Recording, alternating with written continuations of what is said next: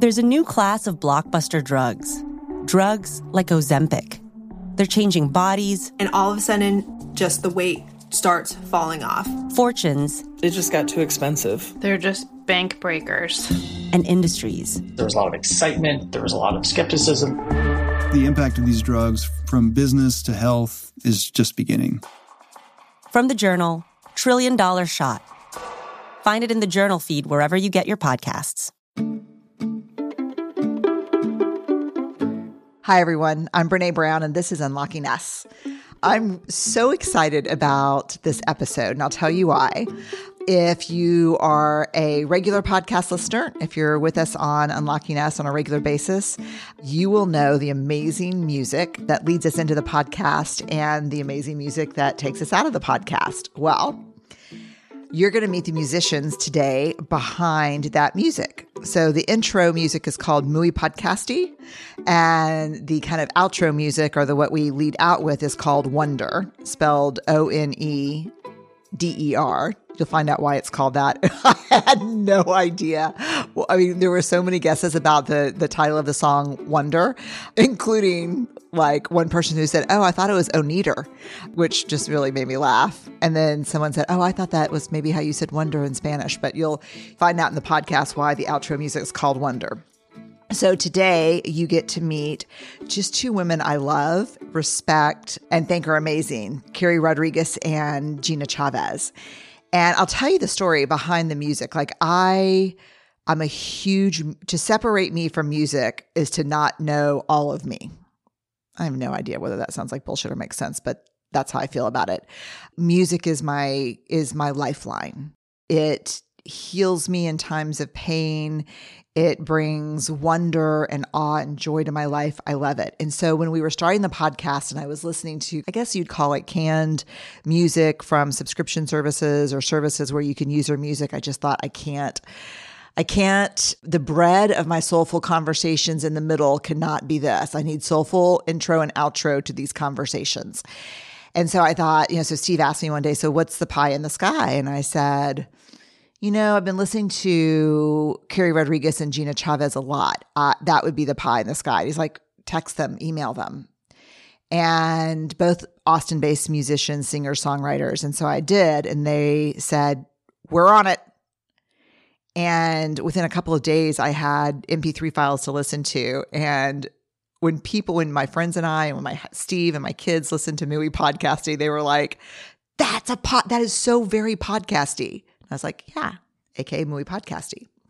So Carrie Rodriguez, singer-songwriter from Austin, she finds beauty in the most amazing things in the cross-pollination of diverse traditions. She melds fiddle playing, vocals with Americana attitude. She began playing the violin at age 5. By age 10, she had performed as a part of a group at Carnegie Hall, and she continued the classical track in her first year at Oberlin Conservatory. She then shifted gears to pursue her true love affair with the fiddle, staying true to her Texas roots at the Berklee College of Music. She's released 5 solo albums, studio albums, 3 live albums, 3 albums with legendary Chip Taylor, incredible Texas singer-songwriter. In 2017, Carrie founded a highly acclaimed ongoing concert series at the historic Cactus Cafe in Austin. It's called Laboratorio, that creates and explores Latinx culture and its contribution to the American experiment. She's also the composer and lyricist of an original musical, Americano, which ended its 27-show debut at the Phoenix Theater Company at the end of February 2020. 10 consecutive sellout performances.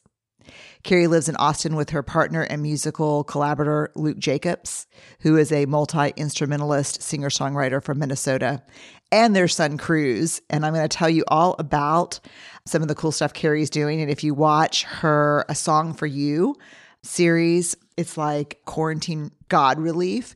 You'll meet Cruz, who directs the whole thing and produces it. Gina Chavez. I just smile when I think of Gina Chavez because if I need to fire up around something, I listen to a lot of her music and I'm like, I got this. She is a wife, a philanthropist, an award-winning independent musician. She's a proud native Austinite and a 12-time Austin Music Award winner, including 2019 Best Female Vocals and 2015 Austin Musician of the Year. Her NPR Tiny Desk concert has more than 1 million views, and her hour-long PBS special is available nationwide. You got to watch Gina Chavez, NPR Tiny Desk. Incredible. And you get to know her and really see her. It's so good. Gina's music is deeply personal. Her passionate collection of bilingual songs takes audiences on a journey to discover her Latin roots through her music as she shares stories of her life in Texas as a married queer Catholic. True, Gina and her wife met, this is the greatest story, at the Catholic Student Center at the University of Texas at Austin. Gina tours internationally as a cultural ambassador with the U.S. State Department and runs Niñas Arriba, a college fund she co-founded with her wife for young women in gang-dominated El Salvador. And her first all-Spanish language album, La Que Manda, The Woman in Charge, is now available everywhere. So this is just a soul balm, not bomb, B-O-M-B, but balm, B-A-L-M, conversation. I know that you will love and appreciate Gina and Carrie as much as I do. And this is definitely one of those shows where you'll need to visit the show notes at the end to find out all the things they're doing and where you can listen to them and learn more about them. Enjoy. Okay, so I have to tell both of you that people are obsessed with the music that y'all wrote and performed for Unlocking Us. I mean, people love it. So 2 songs.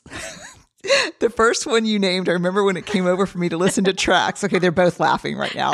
The first one, tell us what the first one is named. I don't even know. Is it? Oh, that one's Muy Podcasty. Muy Podcasty. Muy Podcasty. Well, okay. Can I just say, like, I never expected you to actually put the names on your website as if like the names meant anything. I was like, oh my God. Because it's the best named podcast song ever. And it was really funny because you sent us like 5 tracks maybe. And everyone listened to them and everyone came back and said, that one is very podcasty. And I was like, I know, because it's named Muy Podcasty. Okay, well, actually, what you didn't know is that actually was the name of it, was Very Podcasty. And I think I made a unilateral decision to make it cooler by calling it Muy Podcasty. Carrie, correct me if I'm wrong, but I think we were calling it Very Podcasty. I have completely forgotten, but that's awesome, Gina. I bet you if we looked in our voice memos, it would actually be called Very Podcasty. Great. Because that's what we decided. Like when we got together, Carrie, it was so funny because she started plucking and she was like, plucking. I feel like this is really podcasty. It's like plucking sounds, like just sounds podcasty. And so we both were like, well, it's really podcasty. That's basically what the name is. It's great. Yeah, I just fell in love with it. And then our kind of out song is Wonder, which is so beautiful. How long have y'all been collaborating? Well, the first time we collaborated was, what, Gina, about 2015? Is that right? Sure. Well, it was when you invited me to write with you. We met at the Songwriter Serenade, which is actually, you would know more about the Songwriter Serenade, but I had entered as a contestant. Carrie was a judge. And I ended up winning the contest. And I was like freaking out because Carrie, I have been following Carrie's career in music, and she was Carrie Rodriguez. Like just getting to meet her was so cool, much less win this contest that she was a judge in. And part of the winnings was, I think it was that night or the next night, I got to open for her at the Bugle Boy. And so we're sitting in the back room at the Bugle Boy, and she and Luke are sitting over there, and I'm just like, oh my God, Carrie Rodriguez is right over there. Gina. Like I'm opening for her. I'm serious. Like I was like freaking out.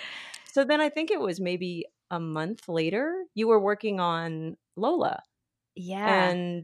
And you basically said, hey, let's collab on a song. And I freaked out again. And then I said yes. And then we wrote La Última Vez together. Yeah. I mean, I was just blown away, Gina.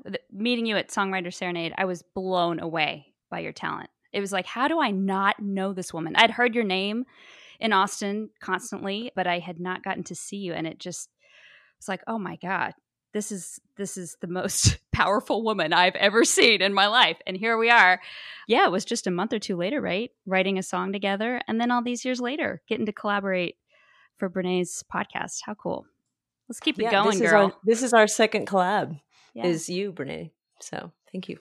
What an honor. It was so funny because when we started the podcast, I'm such a music person and I'm such a singer-songwriter person, and they were sending me these clips and I'm like, I can't have this on a podcast.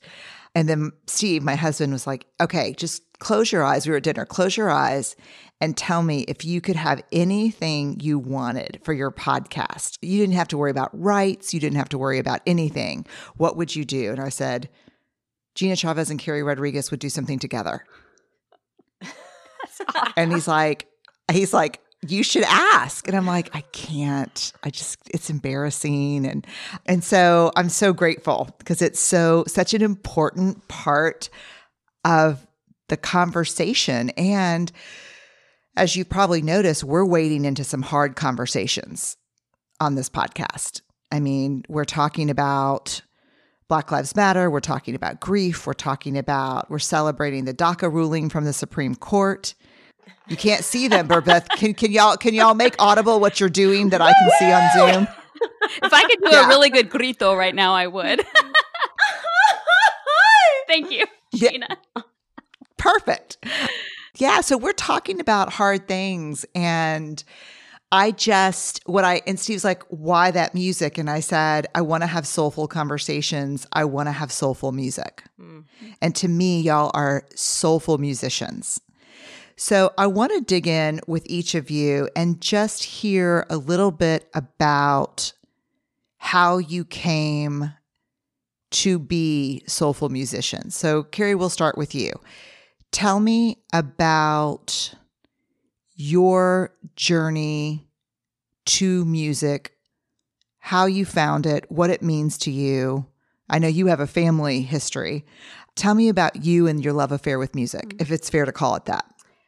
Sure. I mean, it started very early on in my life, and I was just lucky enough to be in the right place, right time. In my public elementary school in Austin, they were offering Suzuki violin lessons to kindergarten students, and it was a pilot program. I think the teacher only had funding for a year or two, and then it didn't happen anymore. But I was so lucky to be at school in that moment, and I remember walking down the hall during nap time and hearing these squawking, high-pitched little squeaky violin sounds coming from a room and saying, I've got to do that.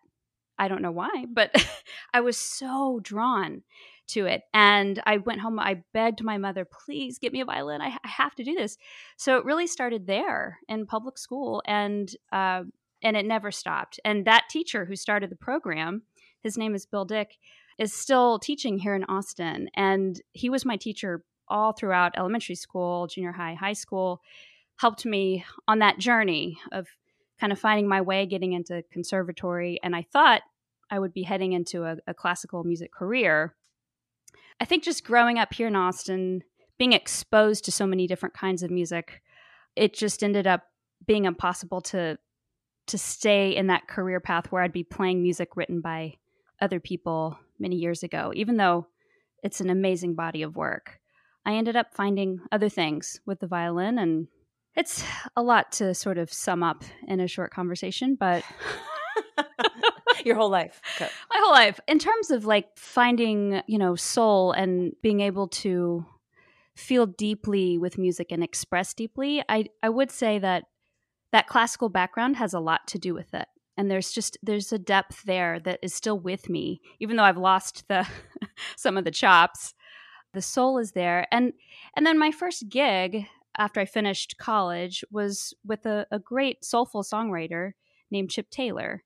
So Chip is known for writing Wild Thing, Angel of the Morning. But he also continues to write incredibly moving, sensitive, empathetic songs. And, when I first started working with him, I had never sung before. That was not part of what I did. I was a violin player. Yeah.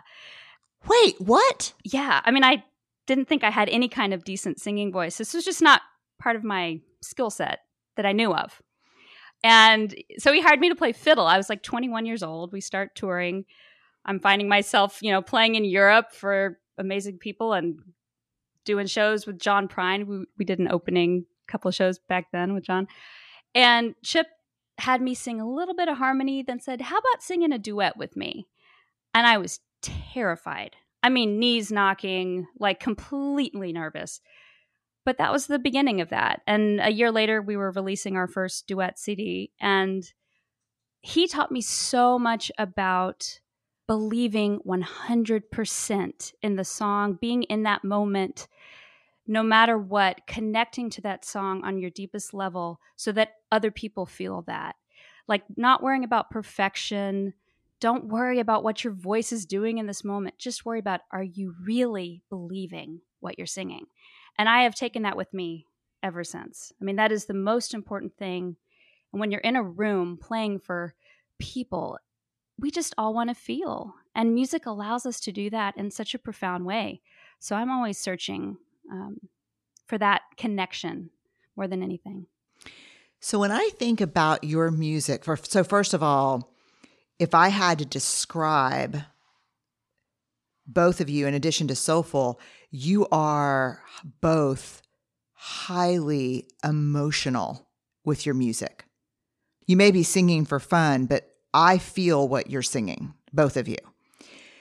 So let's go to Gina, and then I have the same question for both of you that I want you both to answer separately for me. So Gina, tell me about your trip to music, your walk into music. So I always loved to sing as a kid, but it wasn't until I think I was in 6th grade, and I like to call it the pre-Glee years before choir was cool. Choir was not cool when I was growing up. And you were in uncool choir. I was in uncool choir. But before I even got into choir, I was in art, which was always cool, right? And so I couldn't get into art one year, and I sucked at art. But I wanted to be good at it. And so my mom said, hey, you love singing. Why don't you get into choir? And of course, my initial reaction was, ew, choir. That's nerdy, So I get into choir. And one of the first things we had to do was sing Amazing Grace in front of the entire choir, which our choir, I think, was like 40 kids. It was big. And anyway, it was there not only rehearsing at home, but then hearing myself in comparison to my peers that I realized, oh, I'm okay at this. I'm pretty good at this. And so, of course, I think when you're able to find a skill that you're decent at, you like it better. And so, I had great choir programs. I was also a public school kid. And the programs that I was in ended up turning into like a fine arts academy, and it just shows the value of arts in the schools. And, we in our high school choir, we did everything. We did Mozart's Requiem. We did show choir. We did dance routines. I was in theater, and so we had kind of a breadth, and that was really my training. I didn't have any formal training. I picked up a guitar at 18, and when I went to college at UT, welcome horns, and and I was a journalism major. I was not a music major. I don't have any formal training really in music other than my choir programs. And I literally picked up guitar and was too lazy to learn other people's songs. I started learning that song more than words. And I was a new guitar player, and it has a bajillion chords in it. And I remember being like, this sucks. I'm just going to write a 2-chord song and it's going to be great. I love it. And so literally that's what I did. And most of my early songs, actually a lot of my songs are still like 2 chords. And I think it was the beauty of that ignorance actually, I think, propelled me in a lot of ways, because I didn't know what I didn't know. And I'm now at the point in my career where I do know what I don't know. And it's really frustrating, because I'll want to find a chord and it'll take me so long because I don't have a large theory background. So there are some things that are frustrating. I literally had this app on my phone. And one night I was on tour with the US State Department. I'm in the Dominican Republic and far away from my wife. And we kind of had a fight over the phone. And, it's hard to make someone feel loved when you're not there with them. So I just, of course, felt awful. And I pulled out I had just gotten this new app on my phone, and it was just a vocal recorder. And I literally built an entire song with my voice in like 20 minutes. And then I spent the next 45 minutes trying to figure out what guitar chord to play in order to put harmony underneath it. And I was so frustrated. I was just like, I just built a whole song in 20 minutes. Like, why can't, and so I think But that's incredible. But it just goes to show you that like having those tools, and actually, Brené, that's something I love about your work, is that the way that you give us vocabulary to move through some of the hard things is everything. Not only being able to speak to what we're experiencing, but then giving people the tools to move through it is so important. And so I'm finding with music right now, that's what I want. If I could go to school and actually learn theory, I'm at a point in my career where I would want to do that. But I think if I'd done that as a college kid, I think I would have hated it because I wasn't there. God, it's so interesting. I mean, both of you, if there's one takeaway from both of these amazing stories, invest in public education, art, and music programs, right? I mean, like, I can't imagine a world without your voices. It makes me sad to think about the kids that won't be talking about their music on a podcast 20 years from now because those are the first programs cut. Yeah.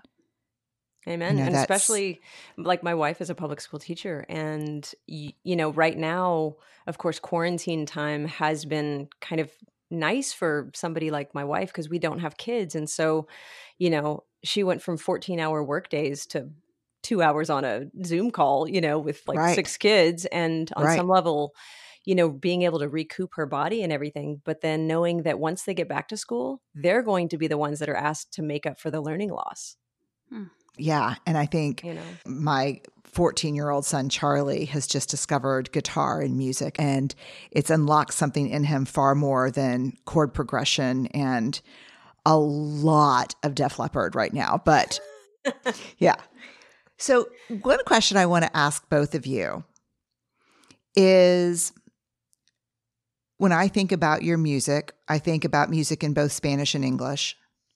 I listen to you play. I'm laughing because when we listen to you in the car, and Steve's a really big music person too, but he's also a big Tejano person music. He really is into Tejano music. And so he'll say, the thing about Carrie and Gina is you're not sure if you're listening to someone who wrote that last week or wrote that in 1941. There's something timeless, but there's also a huge loving embrace of your heritage in your music. I want to hear from both of you individually about that commitment, that honoring, and that tradition that you are neither one of you seem, you're like, this tradition will not die on my watch. That's what I hear when I hear your music. So Carrie, tell me about that. Yeah, I mean, it's been quite a journey for me. When I first kind of got started with songwriting, it was with Chip Taylor, and we were in the Americana music world, which was kind of just getting started back then. This is a while ago. And I definitely leaned into my West Texas roots at the time. Half of my family comes from West Texas. My grandmother grew up in a town called Memphis, Texas. She used to go see Bob Wills once a month in her town square at a dance. And the Texas Playboys. Yeah. Oh my God. So I found myself kind of leaning into that, really embracing the fiddle. And my first recordings, I really leaned on that Texas twang. It just kind of came out that way. And I love country music deeply. I've always listened to it. It's been around me growing up here in Austin. But about, I don't know, halfway kind of into that journey and into my career, especially once I started doing solo records, I constantly had this feeling that there was so much of me that was not being represented in my music. And people really considered me to be a country artist or Americana artist. And I started singing one song per show in Spanish. I was just getting to know the music of my great aunt at the time. Her name was Eva Garza. So she was my grandmother, not the one from Memphis, Texas, but my other grandmother, who's from San Antonio, Texas. She was her sister, much older sister. And Eva Garza was a big star. I mean, she was in Mexican films. She had gold records. and was recording from the late 1930s up into the 60s. And this is someone my grandmother always talked about, but I kind of thought, well, I assumed she might be exaggerating a little bit, you know? Right. Yeah, as grandmas do. Yeah, okay. But then once she put all of her vinyls, she had them digitally recorded, and she sent me a stack of CDs. It was when I was living in New York, and said, Carrie, you need to listen to this. You need to know where you come from and the music that's in our family. And the first time I put on one of those recordings, I just sat down and wept. It was so emotional. And to understand that that is somehow in me, there's some little thread of DNA in me from my great aunt, just it's mind-boggling. So that was the beginning of my education and my own family's musical past, and just in our musical history here in Texas, our bicultural musical history.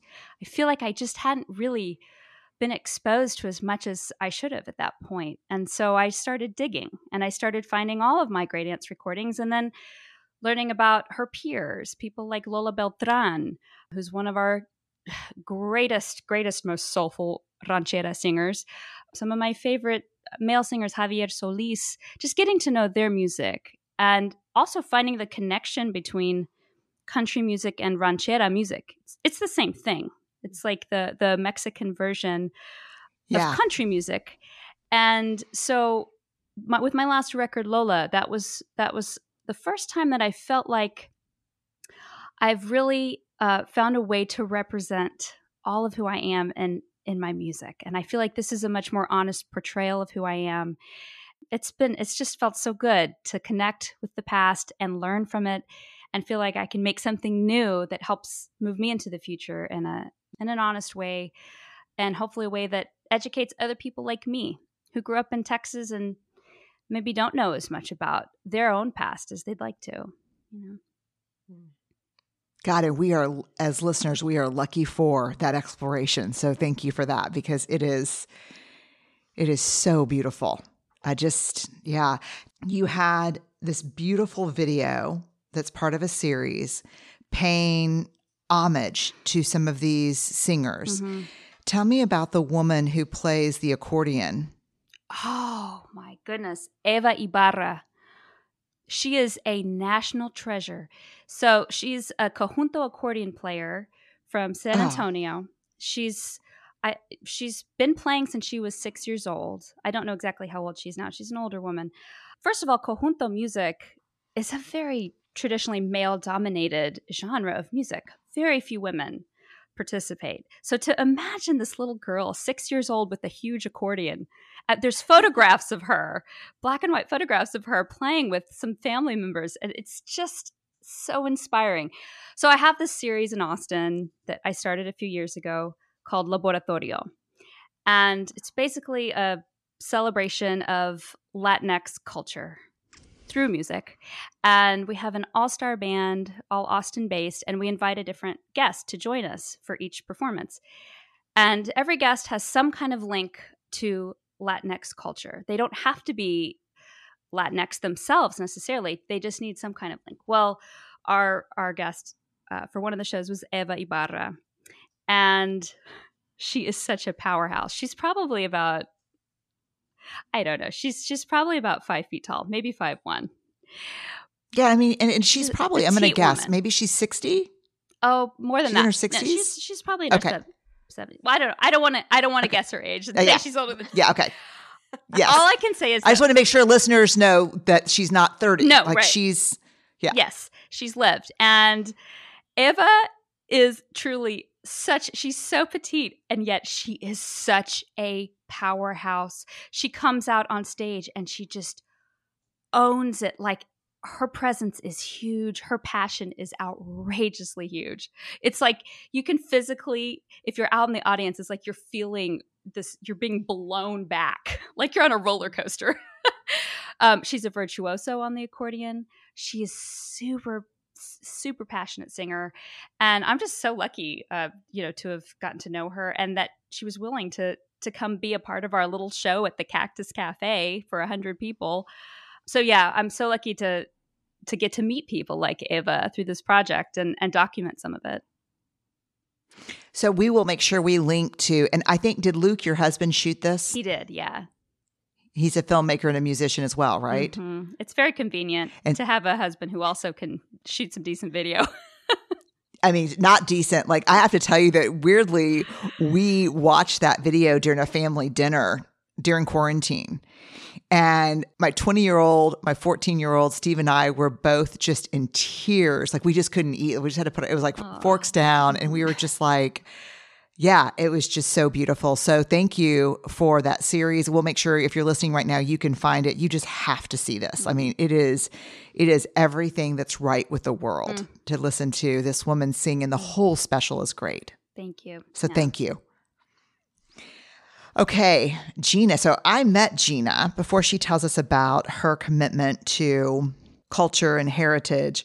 I have to say, when I met her the first time, I was starstruck, and I was like, "Is that Gina Chavez? Is that Gina?" We were doing an event together. Is that right? I opened for you here in Austin for a nonprofit, right? Yeah, I'm trying to remember which nonprofit, but yes, it was like maybe nonprofit education. I wasn't sure, but I was like, and tell me about the song you sang.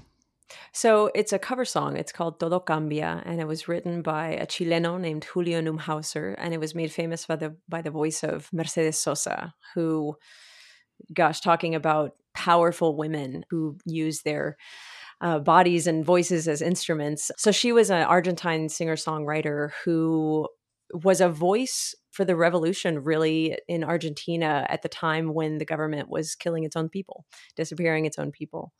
And as I've sung that song around the world, it's been one of those that, I started singing it because I think it's pretty, right? And it's, it's got a great message. Todo cambia, everything changes. But honestly, I didn't know a whole lot about it. And as I've sung it around the world, I've literally had people come up to me, especially in Latin America, and say, it's really hard for me to hear that song.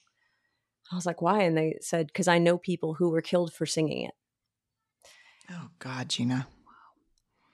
And it's just the power of music. Especially against power, right? When voices unite in power, it's the kind of change that is so scary, you can get killed for it. And that's just, it rocks my world, and then I remember singing it in Hiroshima. I got to go to Japan to represent the city of Austin. And I was just thinking, I was like, here's a Texan who didn't grow up with her Latin roots, singing a song written by a Chileno, made famous by an Argentine in Japan, and they would not stop singing. We're literally sitting there in Hiroshima, and I call it the happy Christian fade out. Like when you don't know how to end a song and you just keep like singing the end of it. That is the happy Christian fade out. It was legit, right? And so I'm sitting there, and I was with another songwriter, Nathan Hamilton, another fabulous Austin treasure. And we were supposed to be song swapping. And I swear this song lasted for like 15 minutes because the people there are so, like I said, Isho ni utau, which means sing with me in Japanese. And their faces just lit up, and they were just like, cambia todo, cambia. And they're just like singing. And the song wouldn't end. I was literally trying to do the happy Christian fade out, like trying to get softer, right? And I'm looking over at Nathan saying, I'm like, I'm sorry. I don't know.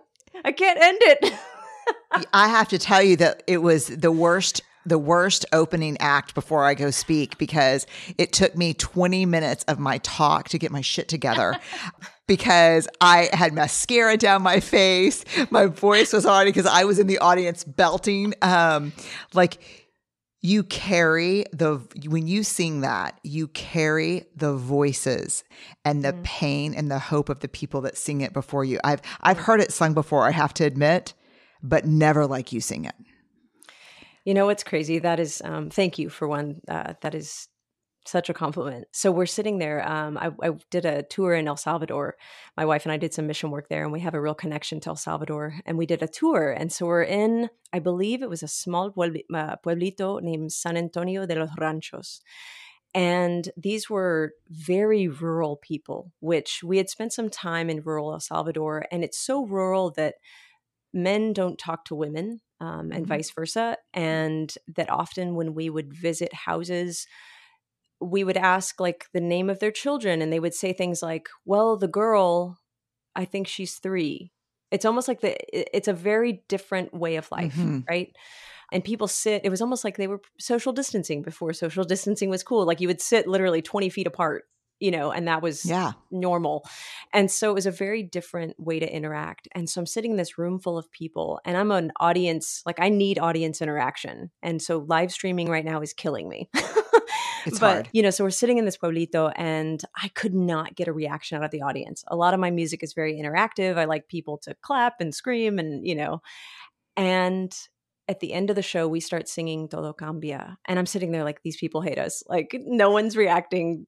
They want us to get out of here or whatever. And oh my God, they started singing that song like a wave. And these are people that have lived through a massacre. And that's the kind of a song that heals, And so it was wild just to hear you say that. Like there is power in that song. I don't know what it is, but there is power in that song. And it continues to teach me as I tour around the world. It is a weird combination. I didn't know whether I was singing for hope or in grief, but I think it was both. And I think that combination of hope and grief is the most deeply human combination. We're in it right now as a culture. Okay, so I want you to tell me about, I totally hijacked your thing with the experience of me seeing you sing this song, but tell me about your musical journey in terms of how you have integrated your culture, your beliefs. Did you start there when you picked up the guitar at 18? Was it part of your choir experience in high school, or did you make a deliberate decision that where I'm from and who I am is going to play a role in my music?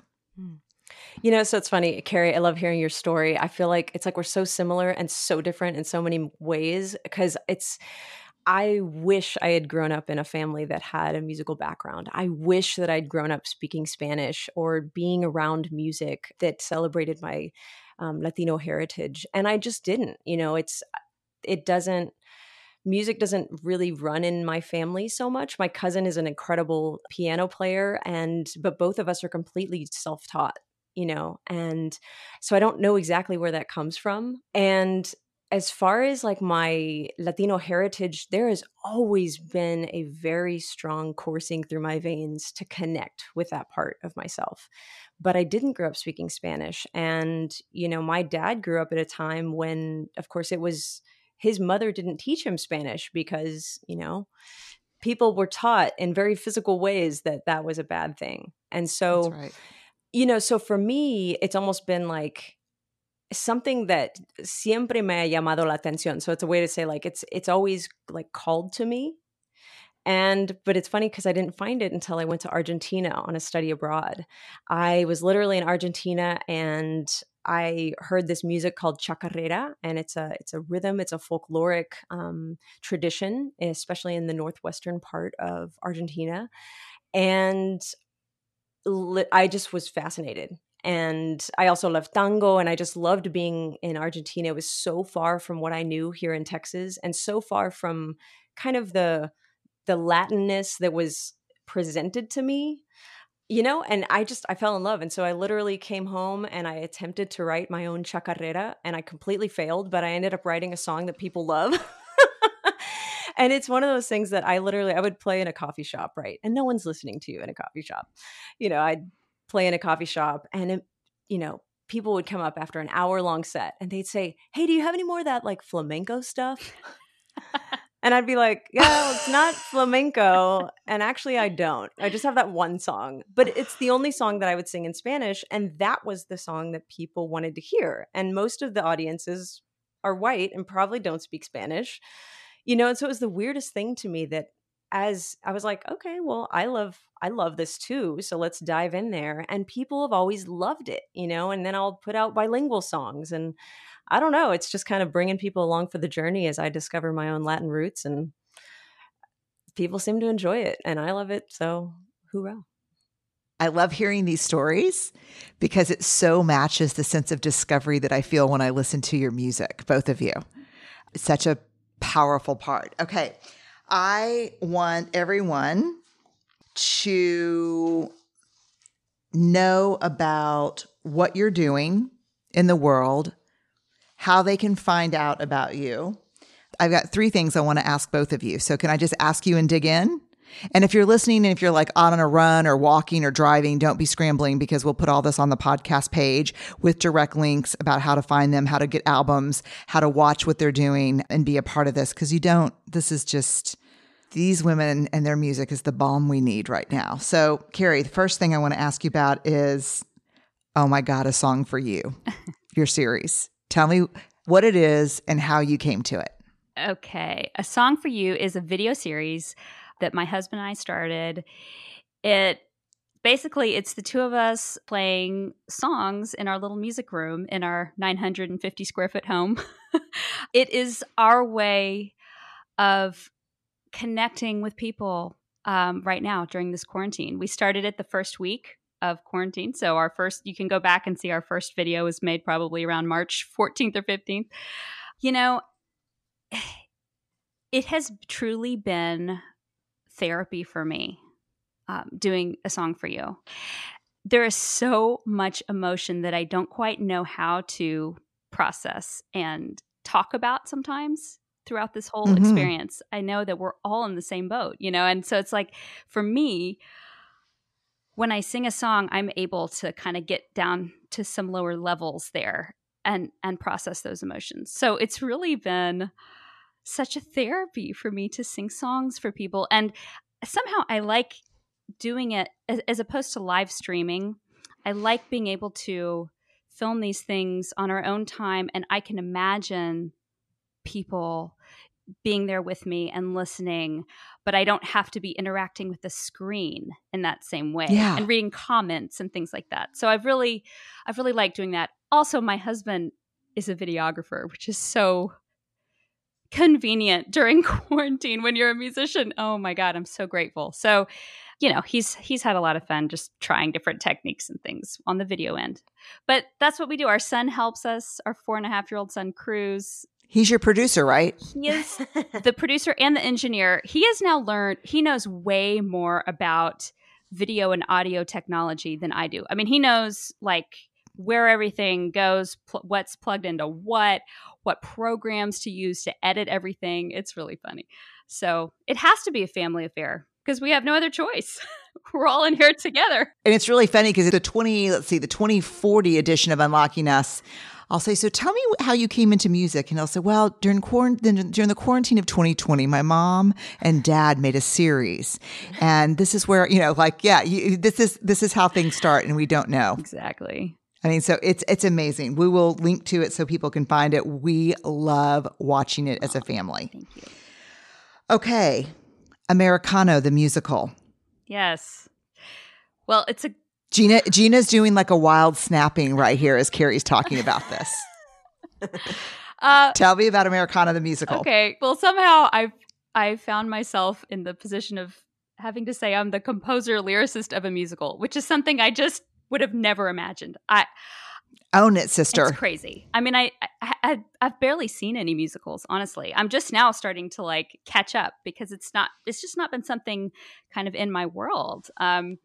So I was approached 4 years ago by a producer out of Arizona named Jason Rose, who was working with a team of writers, and they were writing the true story of a very inspiring young man named Tony Valdovinos.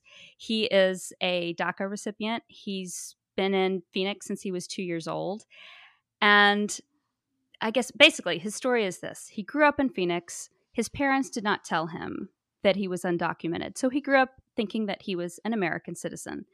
He was inspired by the tragedy of 9/11 to become a Marine. That event made him just want to protect his country and serve his country. And so his whole young life, he was gearing up to become a Marine. That was his dream. And when he's 18, he goes to the recruiter and starts talking and filling out forms. And it comes out that he doesn't have a social security number. And the recruiter starts asking more questions and says, son, you need to go home and talk to your parents. Sounds like there's something fishy. So at 18, he finds out that he is actually not an American citizen and cannot join the Marines. And his world is broken and he's devastated. That's the end of Act 1. So wow. Yeah. So then from there, basically Tony finds a way to still contribute to his country, even though he can't be a Marine. He ends up starting a company called La Machine, who helps politicians get elected who are making positive change, especially for immigrants. And he's met with Obama. He has met so many people all over the world and affected so many people and made so much change happen. And he still doesn't have his papers and he can't go vote, but he is making such a huge difference in our country. So we wrote a musical about him. It's been the biggest challenge of my life. When they approached me about this, I mean, my first thought was, wow, I know this is going to be so much harder than I could ever even dream of. But how could I say no to this opportunity?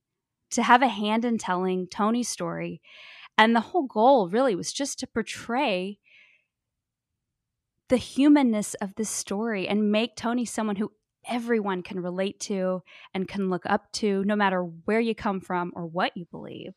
And it's been incredible. Yes, it's been freaking hard, but we premiered in February and we had sold out shows and we had people from really different backgrounds coming to the show and giving us incredible feedback. Like people coming and saying, you know what, I thought one thing before I came in here and now I think another thing about immigration and about dreamers. And so that's what it's all about. And I'm right now we can't do a lot with it, but we have plans. Our next step is to try to mount it in New York. So we're making progress towards that for the fall, at least the early steps. And it's just been a really wonderful, wonderful experience and challenging. Congratulations. Thank you. And I cannot wait to get to a ticket to see it in New York. I just really can't. And here's to doing hard as shit things for the right reasons. My God. I hate it. I truly hate it, y'all, but it's real. It's the craziest, like I've only ever written songs in a way just when I'm inspired, like, I'm feeling something. I'm going to write a song because I'm feeling it genuinely. No, but this was like, you have to write a song about a school board meeting where there are 4 different points of view and 5 other people interjecting their opinions and make it really fun. And let's put it to cumbia because, we want people to be able to shake their ass while they're listening. It's like, it really doesn't that inspire you to write something? I would be like, no, shut it down. Yeah. Congratulations. I cannot wait. We will link to it. We'll keep an eye on it. You have an upcoming live album, and I want to hear about that and your most recent solo album. Sure.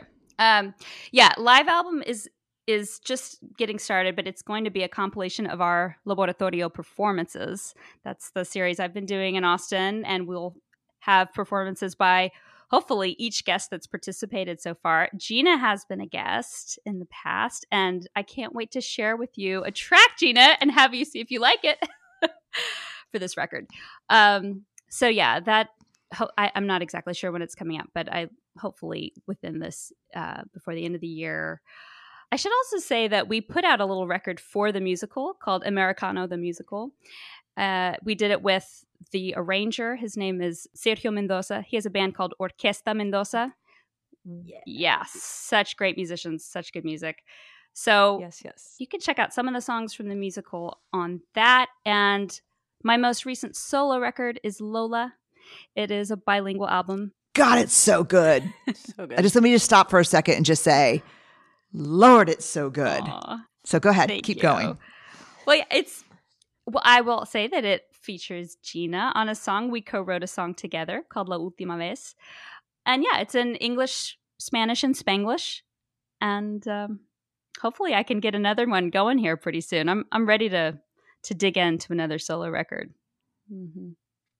And I will tell everyone listening right now that we've been given the great permission to play La Última Vez after our podcast. So we're going to end this podcast with a full playing of that song. So awesome. I'm so excited. So Carrie, you're busy. More than anything. Making music. Yeah. It's the 4-year-old that really keeps me the busiest. Yeah. That is a really busy, but God, what a fun age too, right? Oh, it's a blast. It's wonderful. It's a blast. We will link to everything that Carrie has going on, including that she just mentioned the musical that we can listen to. I think you can listen to some of it on Spotify, right? Mm-hmm. Yeah. I'll listen to that. Okay, Gina. Dale. The woman in charge, man. You've got a new album out. Tell us about it. I do, yeah. Talking about solo records in Spanish. It's my first all Spanish album. It was supposed to be a full length, but in the quarantine times, we ended up putting out an EP. But I am so proud of these songs. It's called La Que Manda, which in Spanish is kind of like she boss or woman in charge, the one who calls the shots. Man, it's so exciting, for musicians. It's like a new baby, right? Mm-hmm. But I do feel like this is definitely putting out this record is a bit of a challenge. It's like looking at yourself in the mirror and seeing the potential, seeing the best version of yourself, and kind of a challenge. I was reading, I just started reading Untamed by Glennon Doyle. Mm-hmm. And oh my gosh, today I literally just read this quote. I will continue to become only if I resist extinguishing myself 1,000,000 times a day.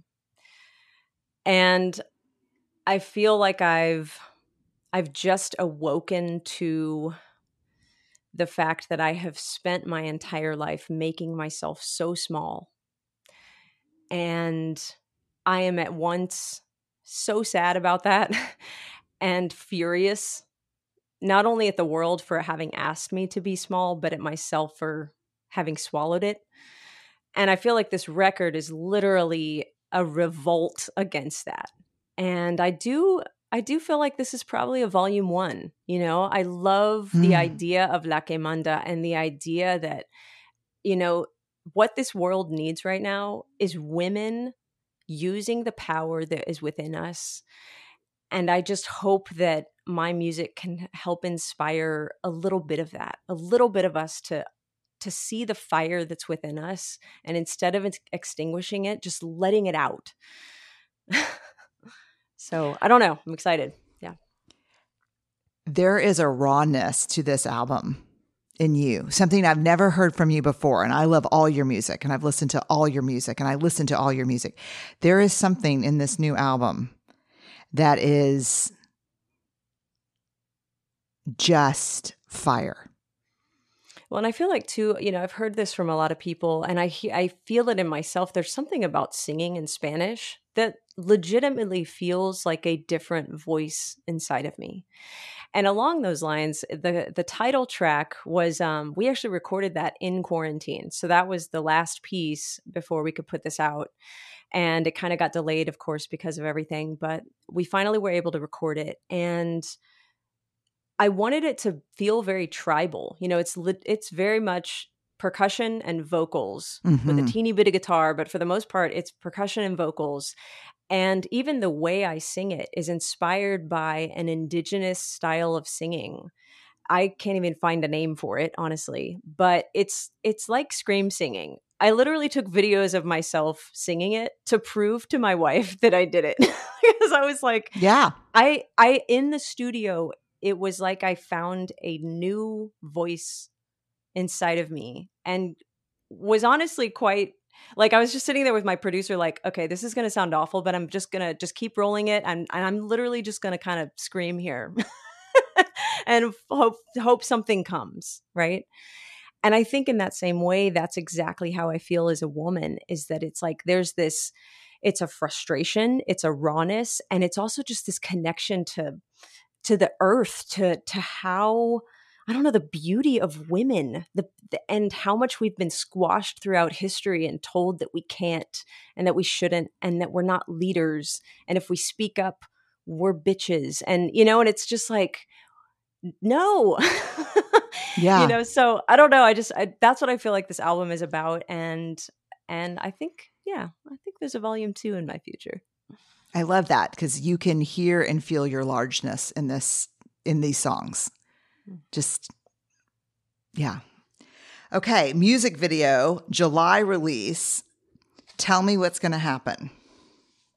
So it was probably maybe a month and a half into quarantine. And I just remember, so, you have to remember that as musicians, especially, I was literally on the road every Wednesday through Sunday for the most part. And I'm talking fly dates. So we're, getting on a plane with 5-piece band, renting a car, doing the whole thing, right? For weekend tours, short tours. Well, now I'm in quarantine and, of course, my wife's in quarantine. And so we're home all the time together, which is beautiful. It's wonderful to finally be able to spend time together. But it's also hard, because it's a new dynamic and you're always in the same space together. And so I just remembered thinking, I was like, it just hit me. It was actually, Brené, after hearing your interview with Tarana Burke and talking about survivors of domestic abuse, that one day we're literally working out and it just hit me. I was like, oh my gosh, I love my life at home and this is a safe space, but it's not perfect all the time. I cannot even imagine what it's like for people who are not in a safe space to be cooped up. I just started thinking about it and it was weighed so heavy on my heart. And then I thought, you know what? I just had this vision of uniting dancers from across the world and just reaching out to people to speak to survivors of domestic abuse with my first single off the record called Ella, which is a very poignant song about kind of that power of women and revolting against, what the lies the world has told us. And I don't know, it literally was kind of a vision. It just came to me. And so I started reaching out to people on Instagram because the other thing I thought was, well, you know what? Most of us are sitting around not creating in the ways that we used to create. And so what do I have to lose, right? The worst thing someone can say is no. So I literally just started finding dancers that I was enjoying. And, we have a tango dancer from Argentina who lives in Paris. We have a dancer here in Austin who is a traditional Indian dancer. We have hip hop dancers from LA. We've got, I'm trying to think of who else. We have a flamenco dancer. I believe she's from Venezuela, but she lives, I think, in California. And so it's like just being able to pull all of these beautiful, talented artists together to speak to something that is just continually on the rise all across the world. Calls to domestic violence hotlines are through the roof. And so I don't know, I'm really excited about it. And like I said, Brené, I literally think the conversation you and Tarana had was the seed for that. And so I'm excited about it coming out. I've already seen the first couple cuts and, hopefully it'll be coming out soon in the end of the month or beginning of July. So. And actually, the other cool part is that without even having released it, ultimately what we're trying to do is raise money for organizations that support survivors. And so there's a group in Austin, Survive to Thrive, that is run by Courtney Santana, who's also a musician. And anyway, I reached out to her kind of first thing off the bat. And I basically said, here's the idea. Let me run it by you. Can we partner together? And so my fabulous director, Lisa Donato, she actually was able to raise more than $3,000 to go towards survivors of domestic abuse here in Austin. And they've been able to, I believe, put at least 3 women in safe situations through the quarantine. That's amazing. And God, it is like, I keep calling it the crisis inside the crisis. It is really an epidemic right now globally. And so grateful for the work. And if you're listening to Unlocking Us, you'll know when it comes out because we'll make sure you know when it comes out and how we can help. Okay. Niñas Arriba College Fund. Hey, that was pretty good. Gracias. You remember me working for the telephone company. Gracias por llamar AT&T. Mi nombre es Brené. ¿Cómo te puede servir? I took those calls in Spanish, baby, for a year. That's great. Oh my God. I love it. Let's see. Okay. So Niñas Arriba, the short story is that my wife and I, before we got married, we decided to do mission work. Your wife, Jody, right? My lovely wife, Jody Granado. So before we got married, we decided to do mission work and signed up with a Catholic volunteer program called Vides. They sent us to El Salvador. We lived with nuns. We volunteered with young women in an all-girls school. And we were so moved by our experience and just felt so part of the family in El Salvador. Just, I don't know, that place is deep inside of our hearts that it felt really wrong just to leave, and be like, okay, cool, mission work over, peace out. And so Jody was the one who said, what if we started a college scholarship fund? And so we talked to our seniors and we said, hey, who wants to go to college? And everybody raises their hand. And we're like, who's going to college? And everybody drops their hand.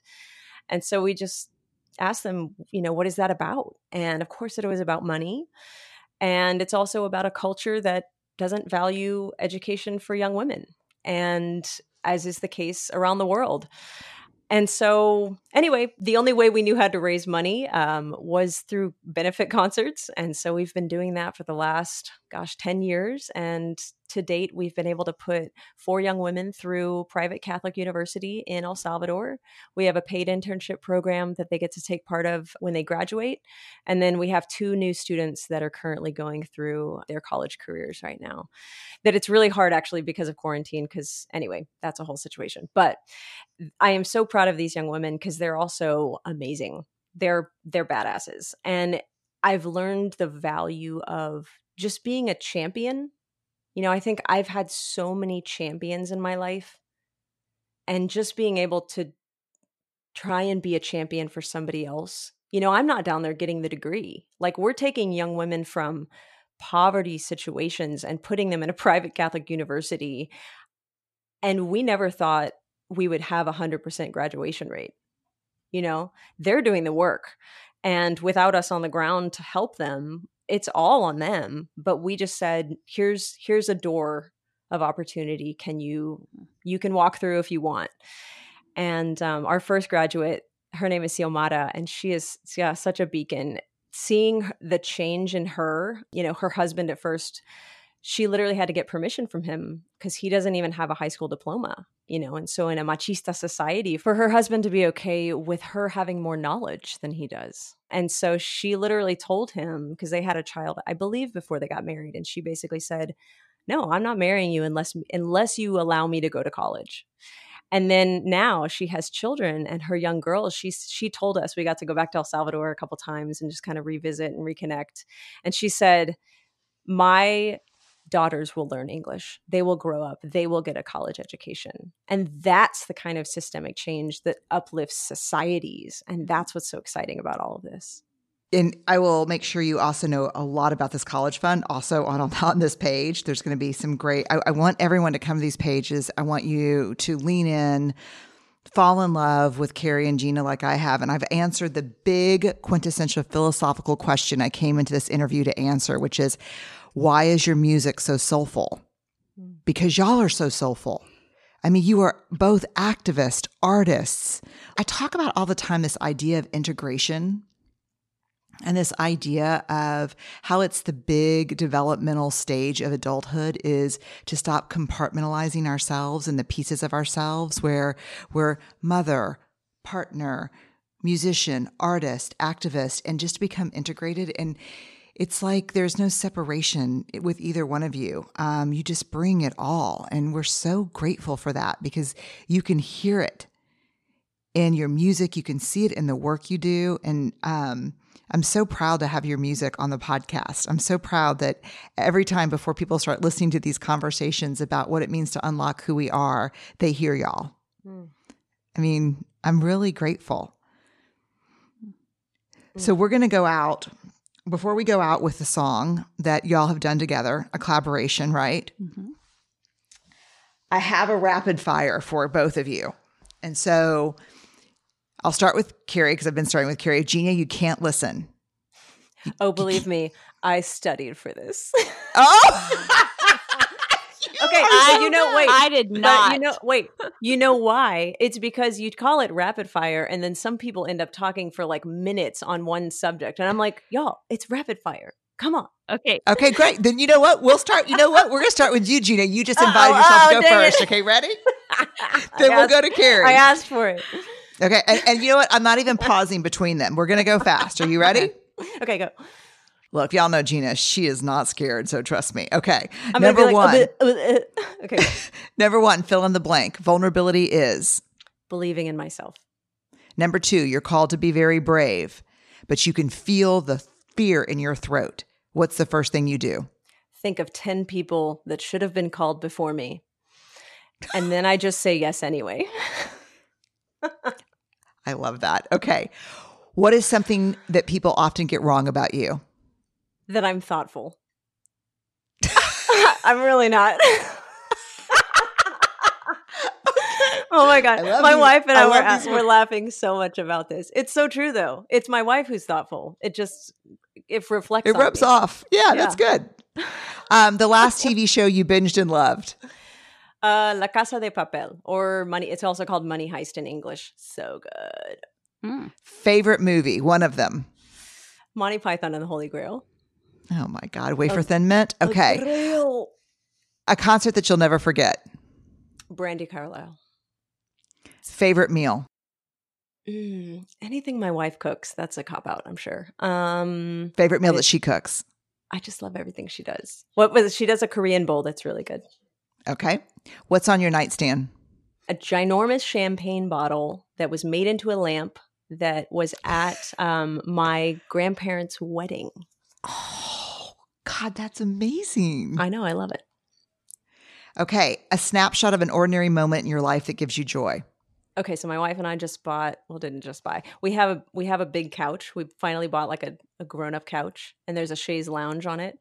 And so we sit on the chaise lounge, and we finally invested in the New York Times crossword, hoping to do the crosswords. But now we're obsessed with the spelling bee, which is literally like you have to, anyway, go look it up. But we literally sit on the couch, and we're like, okay, go. And you press it, and it shows you, I think, like seven letters, and then you have to make all these words. And so we like battle for who gets the first word. Anyway, yes. That sounds so fun to me that I could just geek out and be on the couch with y'all. Okay. Tell me one thing you're deeply grateful for right now.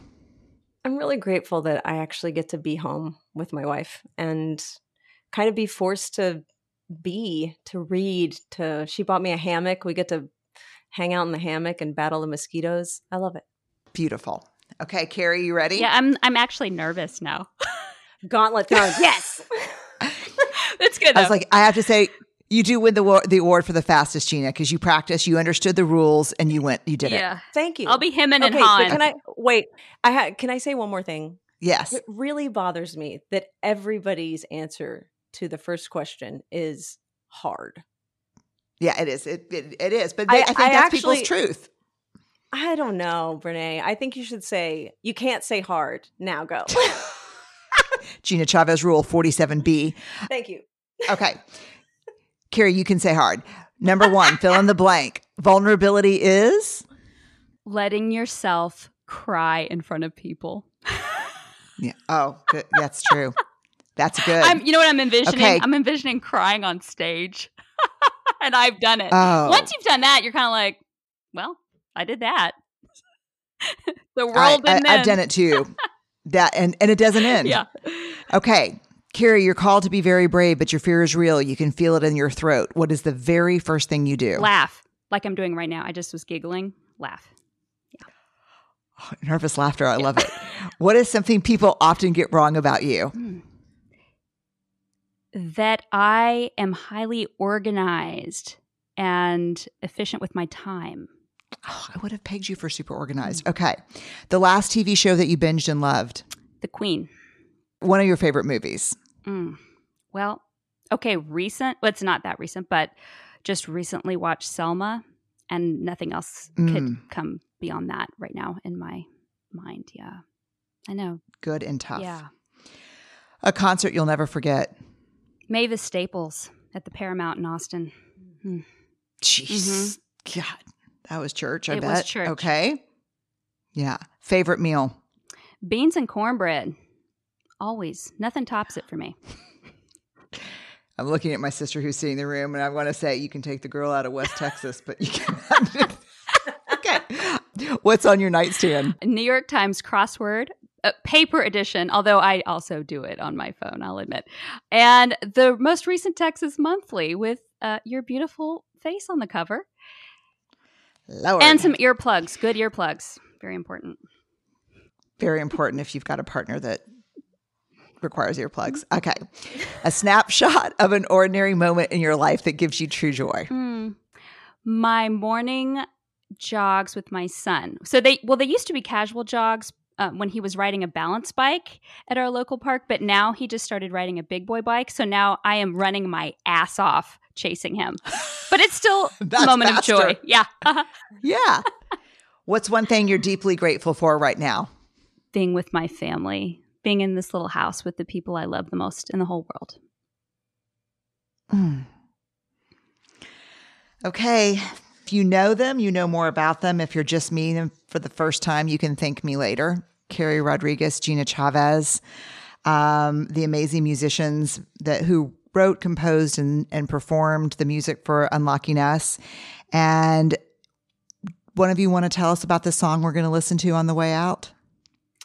It was funny when we were coming up with ideas to send you. I think this was the last one, and I played a version. It's literally a 1-chord song, true to form over here.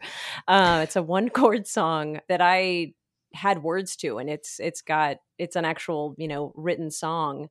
And then Carrie just started playing fiddle over it, and we both were like, yes. It is a 1-chord song. Is that why it's called Wonder? Yes. Oh my God, because it's spelled Oneder. Because I didn't know why, but I was like, look, they're even clever. It's like a play on words. I don't know what it means, but it is so good. So Wonder. So you'll hear that. You'll hear the fiddle and is it guitar. The uke? It's guitar. Yeah. Okay. So tell me about La Última Vez. La Última Vez, was a song we wrote together. I was pregnant at the time. I remember Gina and I had just met at that songwriting competition, and she came over to my little garage apartment in Hyde Park. And I remember I was so jealous, Gina, because you brought wine. And I was a little nervous because, when you're writing with someone for the first time, that's a vulnerable thing to do. And just to put your ideas out there, especially when you're self-conscious about, I know this may not be good. But anyway, I was enviously watching you drink that glass of wine. But yeah, we started talking. I mean, it was real. We were talking about past relationships, and from my end of things, I was kind of going back to a previous relationship that had, that was sticking with me, and some of those ugly words, and it was like my way of letting it go. It's like when you put something into song, it's a really nice way of just letting go of that you've been holding in for so long and putting it out into the world, so it's just not inside you anymore. And that's what we did. We talked about it. Came out quickly. Sounds awesome. Gina, do you have any thoughts or remembrances about that day? I mean, it definitely, like you said, it is a very vulnerable thing to sit down and write a song with somebody, because it's like, here you are pouring your heart out, and it's someone you've potentially never really spent time with. So it's a very vulnerable act. But honestly, Carrie, I think it's all owed to you sharing that experience, and I think so many women can relate to that song. And the idea, to me, it very much is similar to the songs that I'm putting out, the idea of kind of stepping into your own power and stepping away from powerlessness, mm-hmm. and calling out power, calling out a power structure that asks us to make ourselves small. And so to me, those are all along the same lines. And yeah, I so appreciate you sharing that story with me so that we could create something that other people can find themselves in. Yeah. Hey, let's do more, Gina. Okay, let's do it. Hey, yeah, for all of us, yeah. This is Carrie Rodriguez, Gina Chavez, friends, musicians, artists. Right. Well, we also Chingona. We need to revive Chingona. We were going to do a whole collab, and then the pandemic came and tore it apart. Chingona. I mean, we're doing it. You have to do it just so you can use the title. I know. I know. I mean, all right, y'all take a listen. They're amazing. Visit our show page for all of these links. Find them anywhere and everywhere you can. It'll be time that you'll thank me later.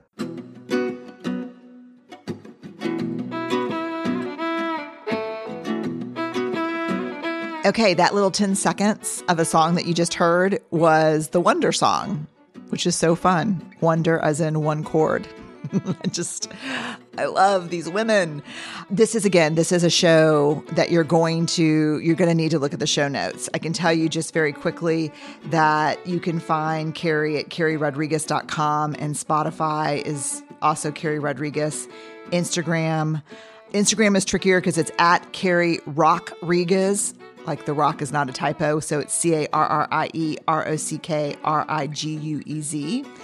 You can find Gina Chavez at Gina Chavez on Instagram, at Gina Chavez on Twitter. But look at everything. We've got all the show notes for you on the webisode page. That's half web, half episode on the episode page.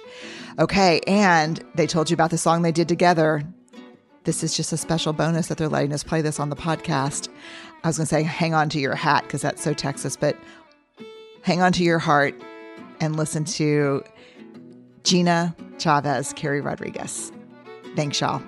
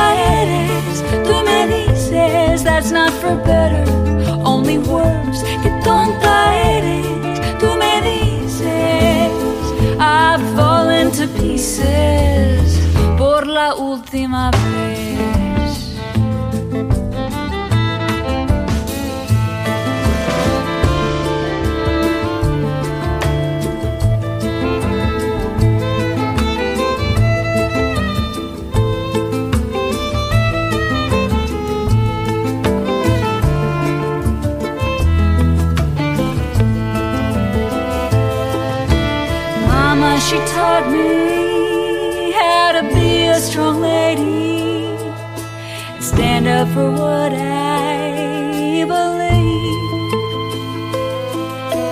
Put downs you gave me